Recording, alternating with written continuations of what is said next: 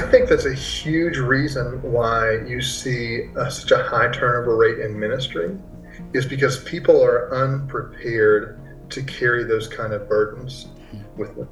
Like they're unprepared to experience how difficult church people can be.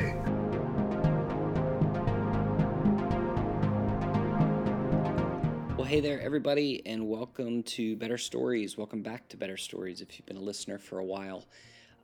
This is episode 5 of season 3.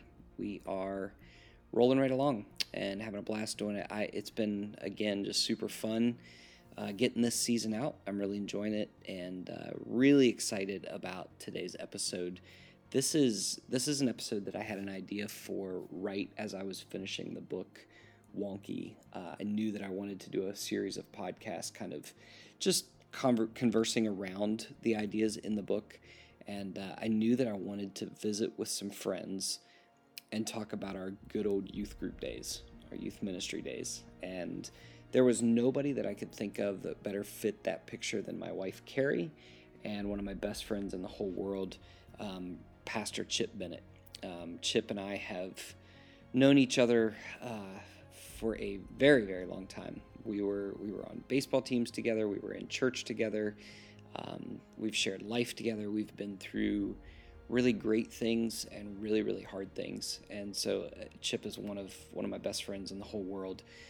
Chip now serves as one of the key leaders for the United Methodist Church in West Virginia.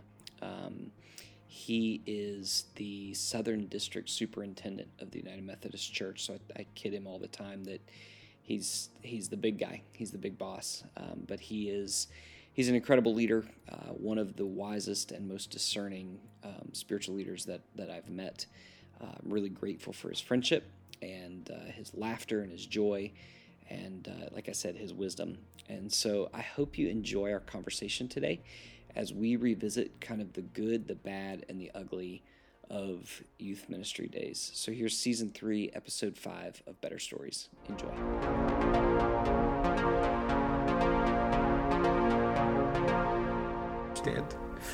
So I want to just jump in because I feel like we could talk for hours about all of this stuff. But so 2019, I started the Better Stories podcast just for fun. And we did like 10 episodes. And then 2020 rolled around and I had like 3. And I thought when COVID hit, I was like, oh, I'm going to be awesome and podcast like crazy. And then I stopped caring about any of it. And so we just kind of killed it. And then in the middle of that, I finished the book, the Wonky book. And started teaching at the high school, or was at the middle school and then the high school, and just had zero time to do any of this stuff. But I'd always wanted to do a series of interviews based or at least expanded from the Wonky stuff. And one of the very first ideas Carrie and I talked about was, wouldn't it be fun to get with Chip and just process youth ministry? And because I feel like I have lots of theories and ideas, and I don't think it's something we've ever really talked about formally. And I don't know. I think it just could be fun, and I want to hear your thoughts and maybe tell some funny stories. And the good, the bad, and the ugly is what I said. Like, what was great about it and what was not great about it, and what do we look back on and go, maybe we should have changed some of that. Because we both did youth ministry. Chip and I both did youth ministry. Carrie was married to a former youth pastor. Is married to a former youth pastor, is how you would say that. Yeah, I'm still married to you. And did a lot of youth ministry with us. We all grew up in youth ministry. So anyway, that's what we're going to do. You guys don't really have a choice because we're already recording. So I'm just going to throw it out. Focus on it, and where would we start? Where's a fun place to start for this? Or do you need more direction? So my mind goes 2 different places. My experience in youth ministry, as a kid in youth ministry, and also my experience as a youth leader, youth pastor, and all of the things that come along with that too. Okay, so there's our segments. We're going to start with our experience as kids, and then we're going to talk about as adults leading youth ministries, and then we'll end up with as parents and pastors trying to figure this thing out. Yeah. I think that'll like work. that. I think that'll work. I Okay. like it. All right. So let's start as kids. Chip, you lead us in. Since You want to start with the good, the good, the bad, and the ugly, right? yeah, good, the bad, and the ugly. The good. I can really trace like segments of my calling into vocational ministry back to my experiences in as a kid in youth ministry. I can remember really vividly Scott Trent making a really personal invitation to me to come participate in stuff that they were working on, and that had a huge impact on me. A massive impact that honestly what we're doing right now is a continuation from, because Justin and I both were kind of this, I don't know, the genesis of a youth group where a church hired a part-time youth pastor and in Scott, and we just kind of took it and ran with it. I think everybody kind of has this idea that their own experiences are special. Yeah. And I said Justin and I, but Carrie's, you were. I was part of that. Yeah. Yeah, and I came from another youth group. I was at a youth group, and then I was a traitor. So you committed youth group adultery? I did. I jumped ship for the wrong reasons. But I'm sure that your church was sitting around going, isn't that great that she's growing spiritually? We'll just be excited about that. I don't know if they... Because we all do that so well. Yeah. I don't know. Yeah. Yeah, no, I agree. I think it was, I remember vividly teenage years being at a church camp with Chip and wishing we had a youth pastor there. And finally when Scott, our youth pastor, stepped into that role, I remember just having a place to connect, having a place to belong, and, was like church rat. Couldn't wait to get there, couldn't wait to have our space and do our thing, and we were all in. And a lot of that came because he personally, relationally connected with us, invited us into a book study, a Bible study. That was the great part of that. Yeah. And gave us ownership, gave us responsibilities. Yeah. It really was something special, at least for me, and I think for others as well. In fact, if we were to go back and count the folks that were involved in that, yep, in their path into ministry, you're looking at probably like a 90% ministry path in some way or the other, whether that's, in all sorts of different ways. Yeah. No, I would agree. You want to add anything? Not yet. I'm just my brain is swirling of because I had two youth group experiences. I had the CMA experience, and then I left CMA to be part of what you guys were doing. Maybe we shouldn't name churches specifically. Oh, maybe we shouldn't. Rewind. Blah, blah, blah, blah. So I had two different youth ministry experiences. The church that I grew up in, and then leaving that just because I had friends really that were in the one with you guys, and so I don't know. I had friends in the other one, but I just didn't feel as strong of a connection, I guess, to that as I did with with you guys. So okay, so the bad or the ugly, we'll just kind of lump those things together. As kids, as kids. So the bad, my initial thought was the name that we gave our ministry that kind of grew out of this youth group experience. Well, we were the youth group was the God Squad. Do you remember that? Oh, really? I don't remember that. Yeah, because we had Scott printed business cards that said God Squad, we're on a mission from God. It was like a play on the Blues Brothers. Stop it. Very cool. But then what Chip is talking about, I'll let him keep talking about. Yeah. I still think that's good. I don't think it's bad or ugly. But it was my idea. No, it wasn't. I remember how it happened. We started a drama ministry where we would do skits and then a presentation, and we would do it at schools and churches and things like that. And we were like high school kids. Yeah. Doing this stuff. It was really neat. But everything you just said should be in that Cards Christians Like game. Yes, Skits, drama ministry, presentations.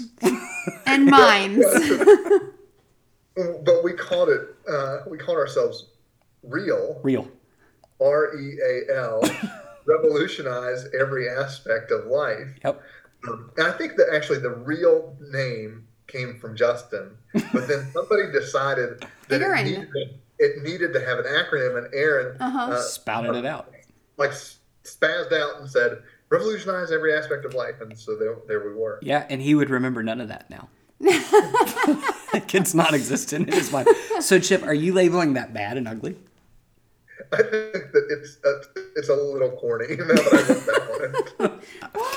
I would agree. Well, we were so cool. Well, we thought we were. Is that it? Is that the extent of our bad and ugly? Oh, I mean, I have bad and ugly stories about youth group, but I don't know if it's even appropriate for... Well, I do remember at a certain church, they did they did lock-ins. Yep, that's where I was going to go to. And it was like an all-night, you stay up all night, which I don't know why anybody thinks that's a good idea for middle school kids or high school kids.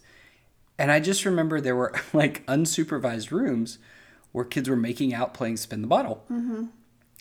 And I remember being like torn at this pubescent age of like, I don't know what to do here. I don't really want to be here, but maybe I do want to be here. like I was in this space of like, am I going to get to spin the bottle? And who am I going to, and how do I do that? And I was so freaked out. And then years later, I was like, where were the adults? Like, what was going on? Sleeping, because they were too old for this. Yeah, that would never pass the safety standards. Mm-hmm. No. We would set up today. Right, and I'm so glad social media didn't exist then. Mm-hmm. Oh my gosh. Yeah. Yeah. No doubt about it. The other thing that I was thinking about as far as the bad and ugly was the stuff that we probably weren't aware of that was going on in the churches. The stuff that as pastors you are aware of, or later on in life just as adults you're aware of, like, hey, these people don't like these people, or somebody left because of this, or there's all this fighting about money or buildings, or they're yelling because the kids spilled pizza on the carpet or whatever. And like I felt like, and maybe that's a good thing, like we weren't aware of that. But I can't agree with that, because I was aware of that because I was part of a church split. So it was later on, because that happened when I was in college. But I remember specifically, like, my parents made the decision to leave, and I was in college, and I had already, like you and I had already been dating, so I had kind of phased out and was spending more time with you at your church. But I remember my sister and I going back to our church and being really excited to see people because we hadn't seen them for a while, and literally not getting talked to by somebody who was my youth pastor, like former youth pastor, and how hurtful that was. And being like, okay, I'm done. Like, I don't ever want to come back to this place because this wasn't even my decision, and I'm a 19-year-old kid. And feeling like I was being outcast because of a decision my parents made that I didn't even really know what was going on or why it was happening. Yeah. So yeah. Yeah, I would echo a lot of that, and not in the sense that I experienced that, but you see it all the time. And it reminds me of this meme that I've seen floating around. This is, we can talk to people that we don't go to church with anymore. We're not in gangs. Right.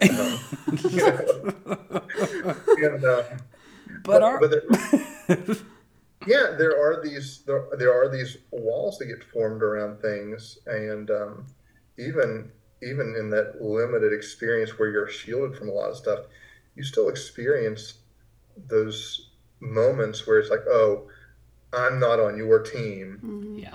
We can't, work together on this thing, or we can't, associate in this way.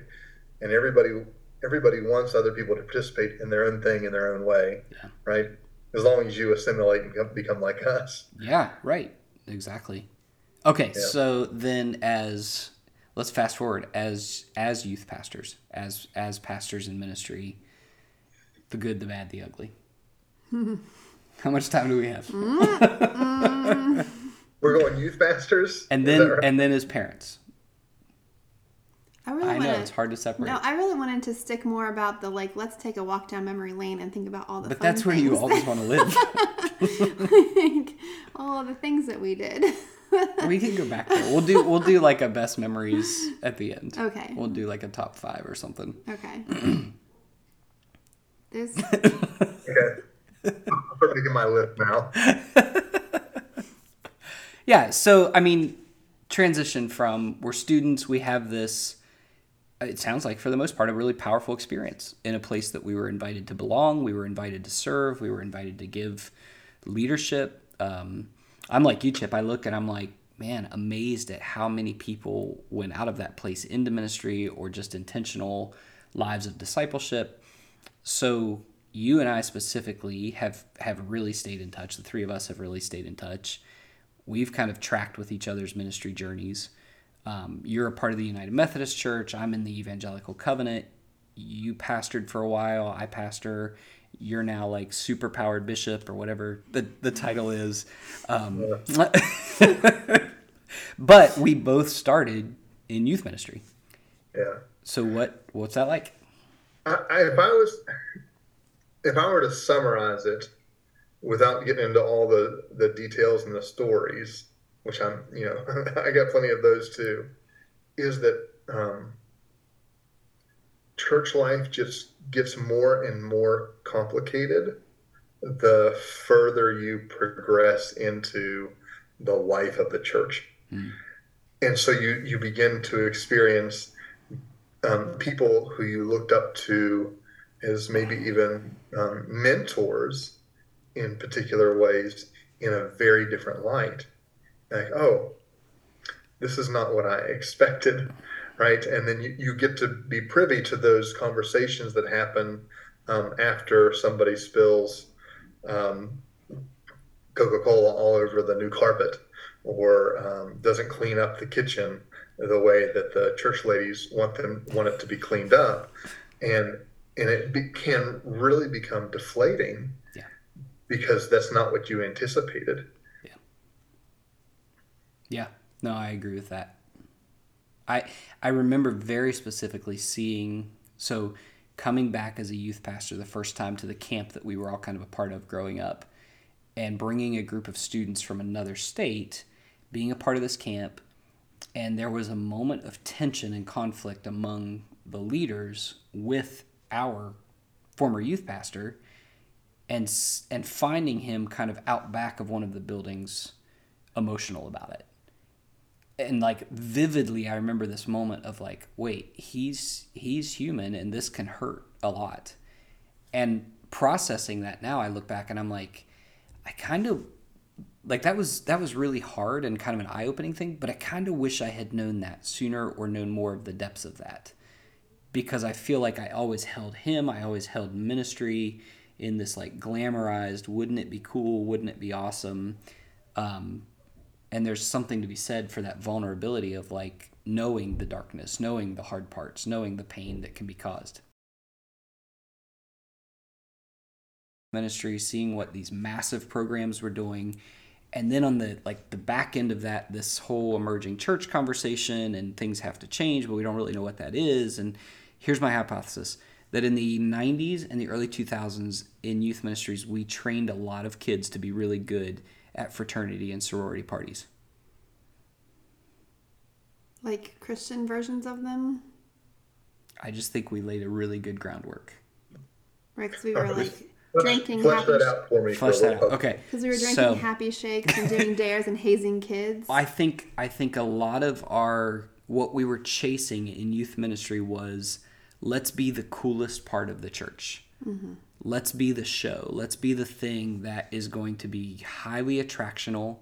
And when kids show up, we will just blow their minds with how gross the game is, or get them all revved up to see if they can compete. We'll do Oreos on plexiglass to make it look like they're making out, but we won't really talk about making out. And those kids left and went to college. Like my bad and ugly when I think about my days as a youth pastor is I'm like, oh, Like, what would my kids from my youth ministry say? What stories would they tell about how I jacked up some of their spirituality? And when I look at that now, I go, those kids went on to college, and the closest thing to the youth group was probably the frat party. Mm-hmm. You know, like in a lot of ways, that's kind of what it was, versus what I want my kids to know now. And we'll get to that. But yeah, I don't know if that makes sense. Yeah.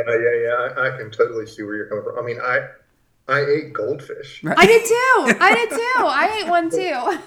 And you know, like I didn't have any frame of reference or anything like that, but I can remember a Fresh Prince of Bel-Air episode where they're at a frat party and they're eating goldfish. I was like, no. Yeah. And I was involved with another. It was more of a parachurch ministry where they were coming up with games, and they were basically playing beer pong with root beer, and I was like, that really makes me uneasy. Yeah. You know, like what are these kids going to think? Well, we're not using alcohol. I was like, oh yeah, I get it. You know, but like, what happens when they go experience this somewhere else? It's like, oh, I've done this somewhere else. You know, and I can totally see where. Is there a good to that? Is there a piece of that I don't like? That's what I keep struggling with. I remember a guy in our church in Pittsburgh coming and saying after one night, he's like, "Hey, I'm in recovery, and I feel like what you guys are doing is not setting them up for. It's like addictive behaviors. It's like party behaviors. It's the you know." And I like, my mind was like, but you don't get this. You know, like I'm 20 and he's 40, and I'm like, yeah, you don't get it. I'm like, we're just trying to reach people. We're just doing everything we can to reach people. We're becoming, you know, and I still hold that tension of what does that look like, and how do we do that? Because I don't want to just blast youth ministries and say that was all bad, because it pulled me in and it was a lot of fun. But I think too, maybe that the difference is, and I don't say this to like blast what you did or what we did when we were doing that stuff, was like we did a lot of that fun stuff. You know, like real, as cheesy as it was, like that was super fun. I felt like it gave me a purpose as a senior and really gave me a trajectory for like the rest of my life, because prior to that it was like I could have, you know, kind of easily gone the other way. But I lost my train of thought. But I didn't think we did it well. Like Scott also had Bible study on Sunday. And so there was a balance of like, yes, we had fun and we did all these things, but we also, like, he was very intentional in like leading us in Bible study and growing us in our faith and discipleship and stuff like that. And I think we did that, but I feel like there was a good balance to like, yes, you had the fun, but we also had a purpose behind what we were doing. Selbyville was like that too. Like we did a lot of fun things, but we also had speakers and worship and stuff like that. I don't know. Yeah, and I think where it really comes in is, in what ways are you engaging in the ministry, whether that's youth ministry or anything.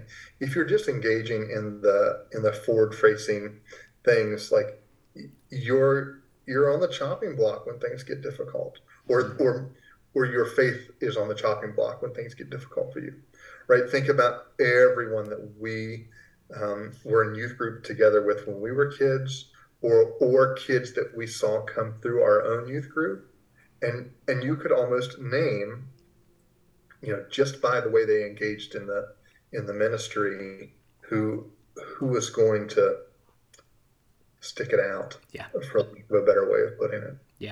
Yeah, and I think that's probably the point I'm making is the tempering of, you know, this idea of belonging and fun and celebration, because youth ministry is a haven for like the socially awkward a lot of times, because that was me.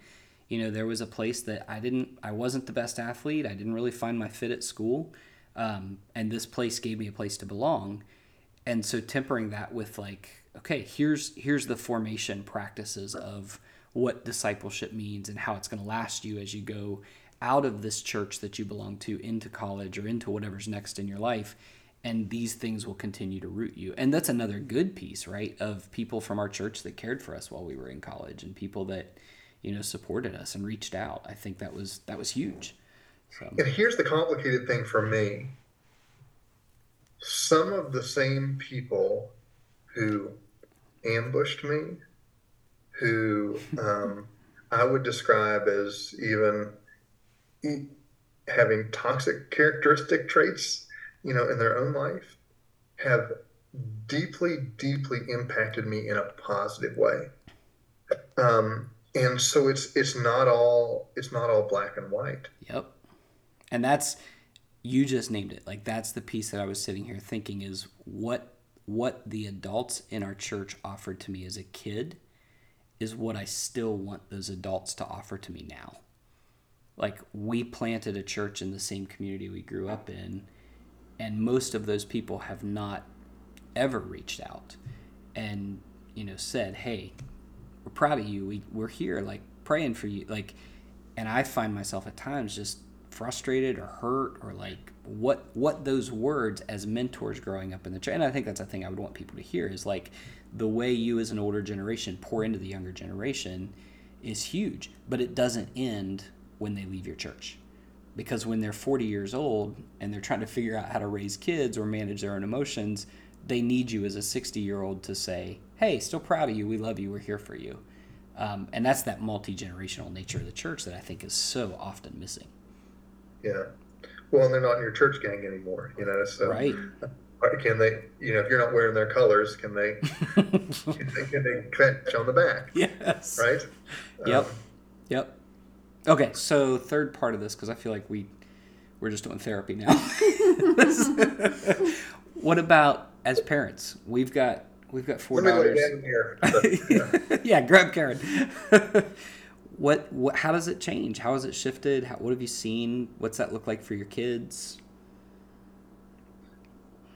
Yeah, so I have 3 kids, 12. What are the ages? 12, 8, and 7. Am I right? No, 12, 7. Oh my gosh, this is embarrassing. 12, 8, and 7. That's right. I was right the first time. I should have trusted. I hope they have a good youth pastor. Yeah. And so, my oldest is going into 7th grade. She just last year started engaging with the youth ministry of the church that we're attending. And so, I'm experiencing that as a pastor and remembering really, really well what it was like to deal with parents. And so, I try to be understanding and supportive, in everything that I'm doing. But I do look at things very differently, I think, now as a parent than I did as a youth pastor. And I don't think that you can have that kind of perspective, when you're 20 years old, doing that. And that's okay. It's not a bad thing at all. Right. What do you think? I don't know. I don't really know because I just edit this part because I don't know. So funny story. We took our daughter Malia turned 16 last summer and wanted to go to the Christian Music Festival in Ohio that we used to go to. Alive. Yeah, and we show First year up. we went 1995 because it was Alive 95. Alive 95. I didn't go that year. I went 97. We were basically the only ones. Yeah. And we took her, and it was a Newsboys concert, and it was like we all got to go back to youth group, and she got to discover it. It was awesome, and I found myself going like, I've done so much critique and like the Christian music industry and blah, blah, blah, blah, blah. And like, it's cheesy at times. And I'm like, no, it's still awesome. And I'm so grateful that my kids have this voice in their life. So it was just this weird kind of surreal moment of like, I'm really arrogant about things. And I think I have things figured out. And like, sometimes I just need to shut up and let it be simple. Yeah. Like there's nothing wrong with that. I mean, people listen to cheesy music all the time, right? It might as What? I don't know what you're talking about. I went to 2 New Kids concerts this summer. What? It might as well be the Newsboys. Right? It was the same feeling. I felt like I was a teenager when I saw the Newsboys, and we were the only ones in this. Saying something. I know, sorry. In this crowd of like, teens that were listening to like the new Newsboys, and then Peter Furler comes out and sings, and I'm like losing my mind, and all these kids are like, "Who's that guy? Who's the old guy? Like, who's the old guy?" And I'm like, yes! I'm like singing the song to the top of my lungs, and this is great. So, yeah, it was awesome. Sorry. No, but I want my daughter to have those fun memories around things as well, and have that balance of doing fun things and serious things, and I want her to listen to music that might be a little cheesy, but still Yeah. has a makes memories for her and has a positive impact on her life, and all of those things. That's I don't need to let my snobbery hold anybody back. I mean, honestly, what it is. Absolutely. And I think too, I really don't care what it looks like as long as they're pointing my kids to Jesus. You know what I mean? Yeah. Like, I'm so thankful for people that are intentional, our youth leaders that are saying, "Hey, let me help you get closer to Jesus." I think the uniqueness for all of us is our kids are pastors' kids. And so there's shrapnel that they experience that I was just talking to our teenagers about this the other day, and it was like, yeah, these people left. And, granted, those people, if they were hosting a podcast, would probably tell stories about me causing hurt in their life. Like, they would have these stories. And so, I feel like I'm healing from that, but my kids were affected by that. My wife was affected by that. And this is one of the only vocations where that happens. This is it's not the only vocation, but it's one of the only places where the work that we do is deeply, deeply, deeply tied to relationships. And when the work suffers or the relationship suffers, there's these shrapnel pieces that hit everybody around us. And, I just see that in my kids as teenagers going, why did these people leave and stop talking to us? Like, what happened there? And I don't know, that's just the bad and the ugly. I don't know what you do with that. I don't know what the answer is. Yeah. Yeah, a couple of things that pop into my mind is that, in United Methodist, which one of the key pieces of that is that we move a lot. You're always moved, you're appointed, and so there's this ritual within the life of the church of pastors coming and going, and in our book of worship, there's actually a service for saying farewell to a pastor. Mm. And part of that service is the pastor asking forgiveness for ways that they've hurt people, that they've done things, that they've not done things, and it's really powerful. And the second piece of that is an act of the congregation of forgiveness too. And so, like, we have plenty of our own problems, but in so many ways, there's baked into that system, this realization, or maybe not even realization, but just an understanding that pastors are human. They're going to make mistakes, and that there's got to be some confession and forgiveness that happens there, because one of the toxic things in Christian culture is the ways in which faith leaders, pastors, get put up on pedestals. Yeah. And one of my, I don't know how best to describe it, one of my sins maybe is that I take way too much pleasure in hearing stories about fallen pastors. Yeah. Especially celebrity pastors. It's toxic for my soul. Like, I really have to be in a good place to read an article or listen to a podcast about this pastor who did this thing, because of that. And I remember having a conversation with Justin about this. Justin, I don't know if you remember or not, but you said, we're one or two decisions away from being just like that person, just like that pastor. It's like, oh yeah, that could be. Yeah. There's something even in writing Wonky. I was like, I just almost want to apologize in every chapter because I know I've caused this stuff, and that, like, the anxiety of putting that out there was I could probably name faces and names of people that are going to read this and go, well, you idiot, you did this to me, and that's a hard space. That's a hard space to be in.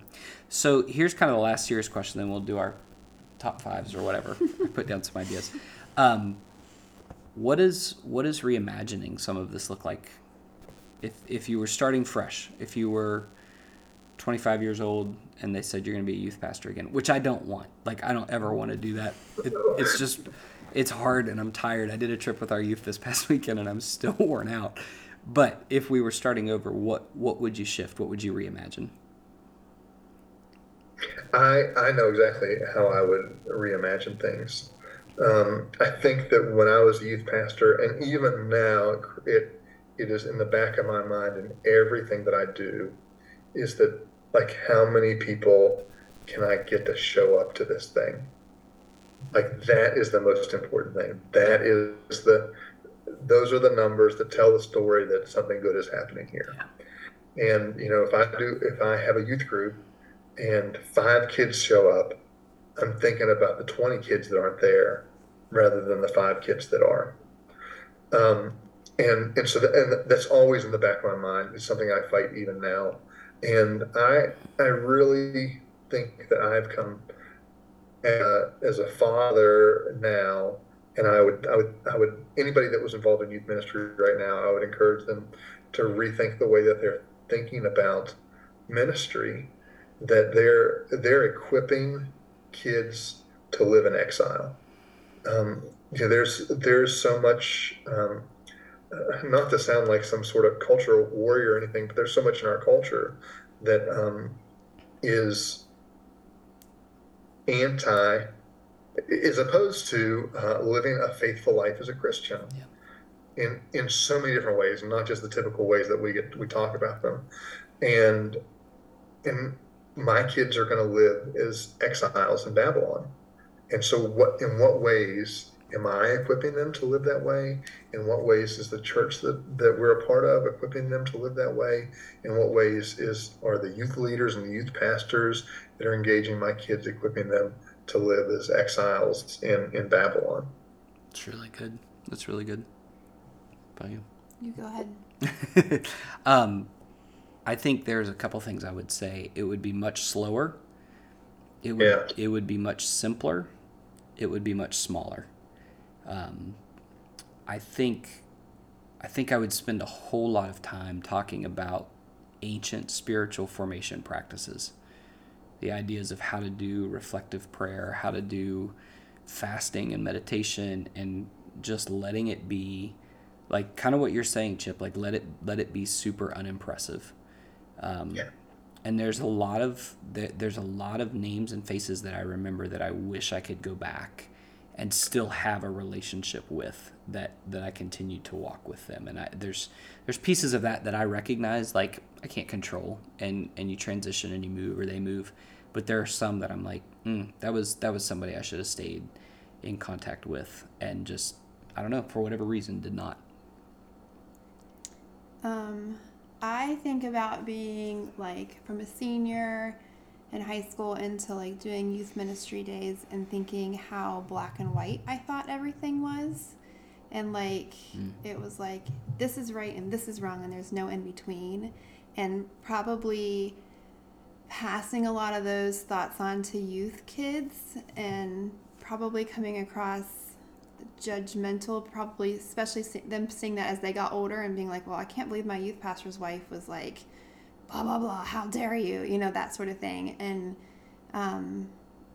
maybe spending more time like listening to stories and having a lot more grace, instead of thinking I knew it all when I was like 25, I just feel like there's just so much I thought I knew that now I'm like, no, that's probably more gray to that, and not being so like harsh and about things, because I was just giving what I grew up with and passing it on because I thought that was the way it was, and I didn't really live any life, and I didn't know people who had experiences and all that kind of stuff. And not to say that there isn't sin, but just being a lot more gracious with the way that I relayed the story of Jesus and how much he loves us. So to Chip's point, like if we're in exile, biblically, exile doesn't mean it's a place of war. Like we don't have to fight the battles. We settle down. We love the place where we are, and we live faithfully and hopefully in the midst of that. Mm-hmm. Yeah, I think that's really good. But I know the plans I have for you, right? Right. It's gonna take 70 years.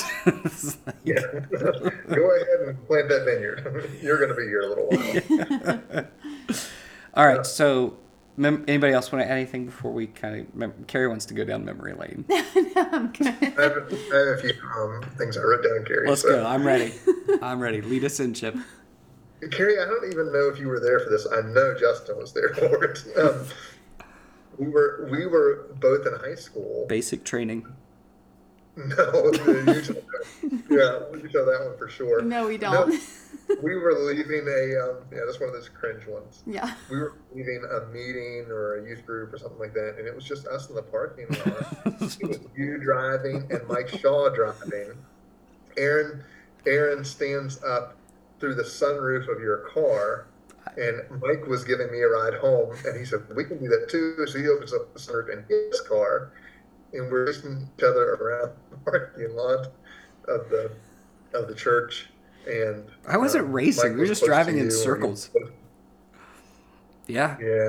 Yeah. Well, somebody was following too close to somebody else. I think it was Mike behind you. It was. And you stopped, and Mike didn't, and we ran right into the back. I don't know if I was there, but I definitely remember hearing about it, and it has been a story of lessons for our children. Like, we've heard this so many times, like Malia bumped into somebody, and it was like, well, there was one time when your dad was driving, and he was being an idiot. Carrie uses it to make our kids feel better. No, your parents have done that too. I remember, so we went into church that Sunday, and he walked up to my dad and was like, Bob, I'm sorry for being an idiot. And my dad goes, Mike, I'm sorry you're an idiot too. But again, to your point, all four of those guys, us and then those two, they're all doing some sort of ministry right now. That's right. So you can run into a car in a parking lot and still be called. Yeah, that's right. What else you got? What other memories? I just remember like our little real group like touring. We went touring, which meant we went to Scott's Christian School to do a performance. Catholic. It was like all the way over in Fairmont. So I remember feeling really cool about that. Yeah. I remember writing letters. There are probably still kids with your autograph. Probably. I remember writing letters to every church in town asking if we could come, and none of them got back to us. I didn't know you did that. Not one of them. We did it at my church, though.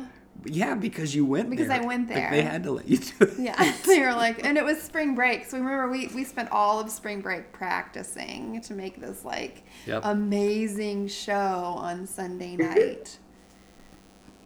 Listen, we had a smoke machine. Yes. And karate. Way before smoking. Yeah. And karate with the sword fighting, the devil, I still have that on VHS somewhere. We were very battle oriented. I know, that's cringy. All right, so I put down a couple last minute questions, unless you guys have other memories. Song that if you heard it today, you'd still know every single word. Oh. Contemporary Christian music song that if you heard it, if it came on from youth group days, every single word would come back right now. Hands down, DC Talk, Jesus Freak. You stole mine. It says it's the best song there is. Yeah, I think it would be Newsboy Shine for me. Oh, I don't think I know all the words to that one. Because it was almost rap. Doll is dirt, you can't assert. I don't know that one. I mean, I know the song, but I don't know the word for word. I'd say some Audio Adrenaline songs would definitely come back to me. You were a big Audio Adrenaline fan. Massive Audio fan. Yeah, for sure. Karen and I, when we work out in the morning, we play music, and I usually just put a playlist on, and Jesus Freak came on the other day, and she was like, "Good grief, how old is this song?" It's awesome. So I have cousins who grew up in a very, very fundamentalist church world, and I can remember going with them and sneak listening to DC Talk, Jesus Freak because of the electric guitar. That was Satan's music, so we had to be very quiet about listening to that song when my uncle was around. So yeah. Best and or worst youth ministry moment? As a youth kid or? As a youth kid, as a youth pastor. It's up to you. Best or worst? Best and or worst. Well, I mean... By worst, I mean it should probably embarrass you to tell it. Oh. I can't think of anything like that, but I think I have. These are my top 3. Doing Real with you guys, just because that was like just a fun place. Like it was a fun thing to do, and I finally felt like I had a really good group of friends. And like really, I don't hang out with many people outside like since high school. And you guys are still part, like the only ones really, except for like Katrina. So that was good. Stop naming names nobody else knows. I don't care, but I mean, it's just like, but yeah. So that, and then with my church that I grew up in, we went to Mexico, and that was my first missions experience, for good or bad, short-term missions, whatever. It was really impactful to me as a person, and just in my faith. And so, and the first time I was out of the country, so there's just a lot of cool things. And then I had a third one, and I don't remember what. So it must not have been that big of a deal, but yeah. So those are the 2, like going to Mexico and hanging out with you guys and just having that. All right, so this is the worst, and you know how you have those experiences, these things that you've done, that when they pop into your mind, it makes you go, "Oh my gosh, I can't believe I did that." No, yeah, I do. Oh, I was when I was a senior in high school, there was a group of grown men that called themselves the Power Team. And they would go around to schools and churches and, church camps and things like that, and they would do these feats of strength. And like bending rebar and driving nails through boards and running through boards and ripping decks of cards and phone books and things like that. And for some reason, they asked me to join the Power Team when I was a senior in high school. And like I wasn't strong. Like I didn't lift weights. None of that stuff. And I was just like, well, yeah, I'm in. Let's do it. Yeah. And so like we would practice together, and like I'd bend some rebar over my head and rip a phone book. Like if you held your hands a certain way, it was easier, and and break some bricks and things like that. And we'd go to like do it with a group of kids or something, and like elementary school kids, and that was fine. Well, they got booked to do it at the high school I attended. And I was like, I don't know if I could do this. And they talked me into it. And I can remember doing like ripping a phone book in half and bending rebar and breaking bricks and things like that in front of everyone at my high school. And I look back on that now, and like, if I thought about that as I was going to bed, which I probably will now, it will keep me awake for an hour. I'm sitting here laughing because you're like, I don't know why they asked me to do it. I know why they asked me to do it. Because when I was a senior, they had a trip to Florida, and they asked me to go MC. Not to do any feat of strength. Like, they were just like, why don't you come? You're young, and maybe you can talk in a mic. Chip gets to high school, and they're like, oh, he's tall and bigger. Why don't you let him do something? So, in some ways, I think you should feel flattered, because I never bent rebar. I never tore a phone book. I held a microphone and said, come on, cheer louder. Oh, gosh. Here's my best moment in youth ministry, is that I was a youth pastor, and I had just had one of those experiences where I had, just kind of been beat up because of what I was doing or what I wasn't doing. And a week or two later, I showed up, and I was totally unaware that behind the scenes, one of my youth group kids who had witnessed what had happened a couple of weeks ago had organized a huge like appreciation party for me. And like for that whole purpose, because he had witnessed, what I had experienced. And that was incredible. I still think about that. It was a really, really cool experience. That's awesome. That's a really cool story. I would say worst moments, I've been like racking my brain trying to think of stuff, and there's so many mistakes I made, so many things along the way. I think one of the most awkward was being on staff at a church where there was a high school pastor and a middle school pastor, and like the high school pastor was everything that I'm not personality wise. Like I love him to death, but he was outgoing. He was a people magnet. Like he could recruit people through voicemail. Like I don't know how he did it, but you could just hear they were going to say yes.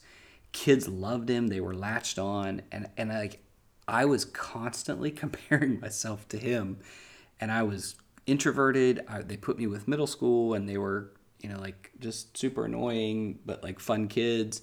Well, one of our very first nights, he's like, oh, we'll get you up in front of the high schoolers and you can, introduce yourself. So I did, and I'm like trying to be cool at this point. And they're doing like some kind of hide and seek game, which is never a good idea in a church. Like don't ever let your kids play hide and seek in the dark. And I remember walking into our brand new huge sanctuary, and one of the coolest couples in the high school group is sitting in the very back making out. And I froze, and I was like, guys, like we should probably not. And it was like being the middle schooler in the cafeteria, and I'm like totally measuring myself on these kids. And I look back at that, and I'm like, I don't think I could even look at those kids today as adults without thinking like I just felt awkward, and I know I still feel awkward. It was just a strange, weird moment, and yeah, so that was one of my worst. The best moment I remember was being at the camp that we all went to, which is way out in the middle of nowhere, having a group of college students that were leaders, and like 3 of them decided they wanted to get baptized, and we did it at like midnight. We went into the pool and baptized them, and just like their expression of faith at that point in life was so powerful. It was just a really cool opportunity. So I think that's all I have. What else? You guys got anything else? That's all I have. Well, we've kind of covered it all.